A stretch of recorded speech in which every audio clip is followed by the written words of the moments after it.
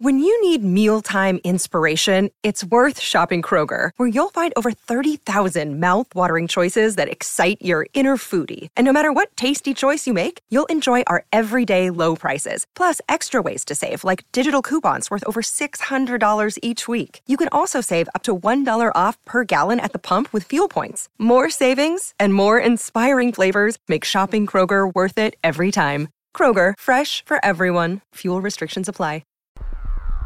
Soaring temperatures of more than 11,000 degrees Fahrenheit, solid rocks of blazing superhot fire, immense pressures 3.5 million times stronger than on the surface of the Earth. These are just some of the things cooking 1,800 miles beneath your feet as you're watching this video. How? The sun is burning with a temperature similar to our planet's core, but it's 93 million miles away. So why isn't Earth melting away from its own core? Our little blue planet is made of many layers stacked one upon another. The inner core, the outer one, the mantle, and the crust. The deeper you go, the hotter and more pressurized it gets. Plate tectonics are layers of the mantle and crust piggyback riding, forever moving and just having a good time. Scientists discovered there are 9 plates in total in different parts of the world. When these plates move and grind on each other, earthquakes occur. Energy is released as a result, and we feel it on the surface. Think of it as trying to shut a car door after stuffing it to the brim. When you realize there's something in the way, remove it and boom, everything topples. Billions of years ago, our lands were all interlocked in what was called Pangaea. But slowly, and I mean slowly, over the years, the continents drifted apart into what we have right now. The Earth was also cooler on the inside, but it slowly started generating more heat in the core. Earthquakes are measured with intensity and magnitude. We see how far the effects of an earthquake reach through magnitude, and the intensity is the measure of its power. Over at the mantle, the cooler rocks begin sinking, and hot material from the core rises up. When this happens, the plates begin moving, and as a result, they create mountains, hills, and bodies of water we have today. None of these things happen overnight. It takes millions of years to actually see something. All the way in the layers of the Earth, there are different sources of heat, mainly from when the planet was initially formed. Friction heating occurs when materials begin sinking down to the center of the Earth.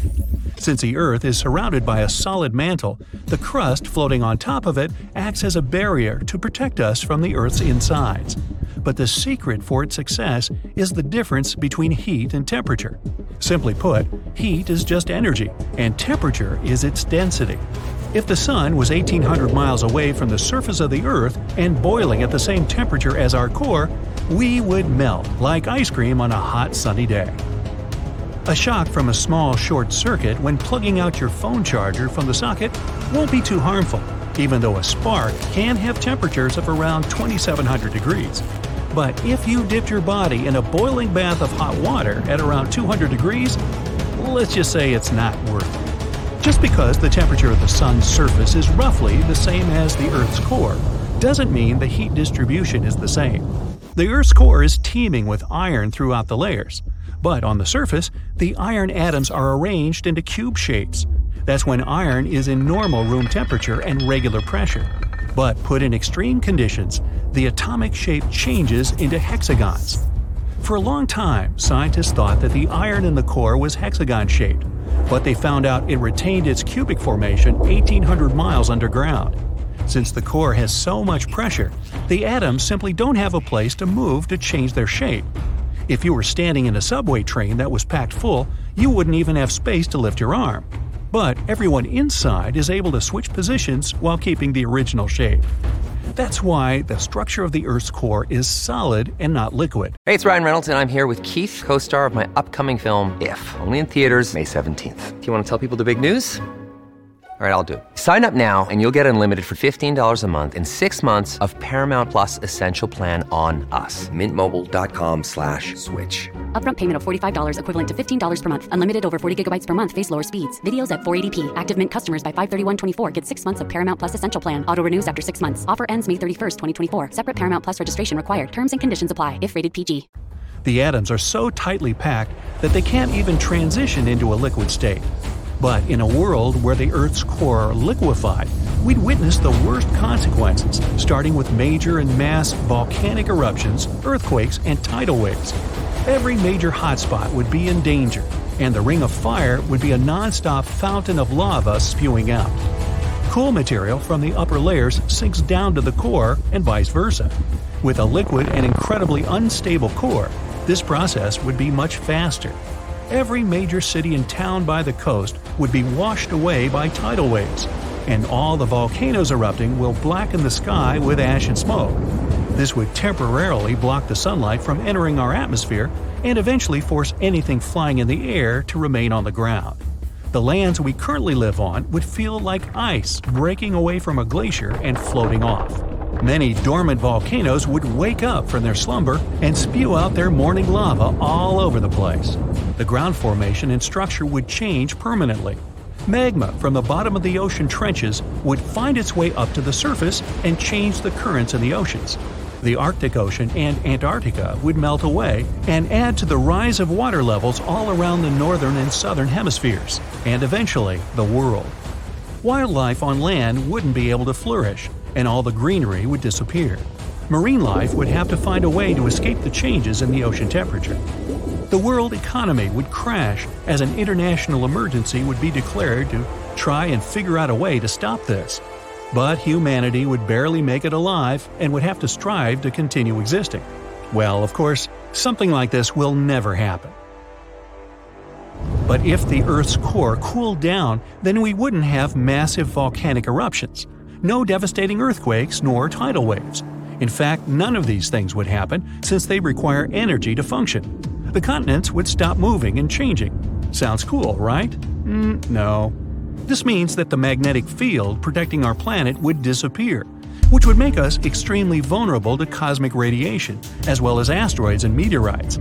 The sun's rays will feel even more intense than usual, which will make it extremely unsafe for anyone to go outside.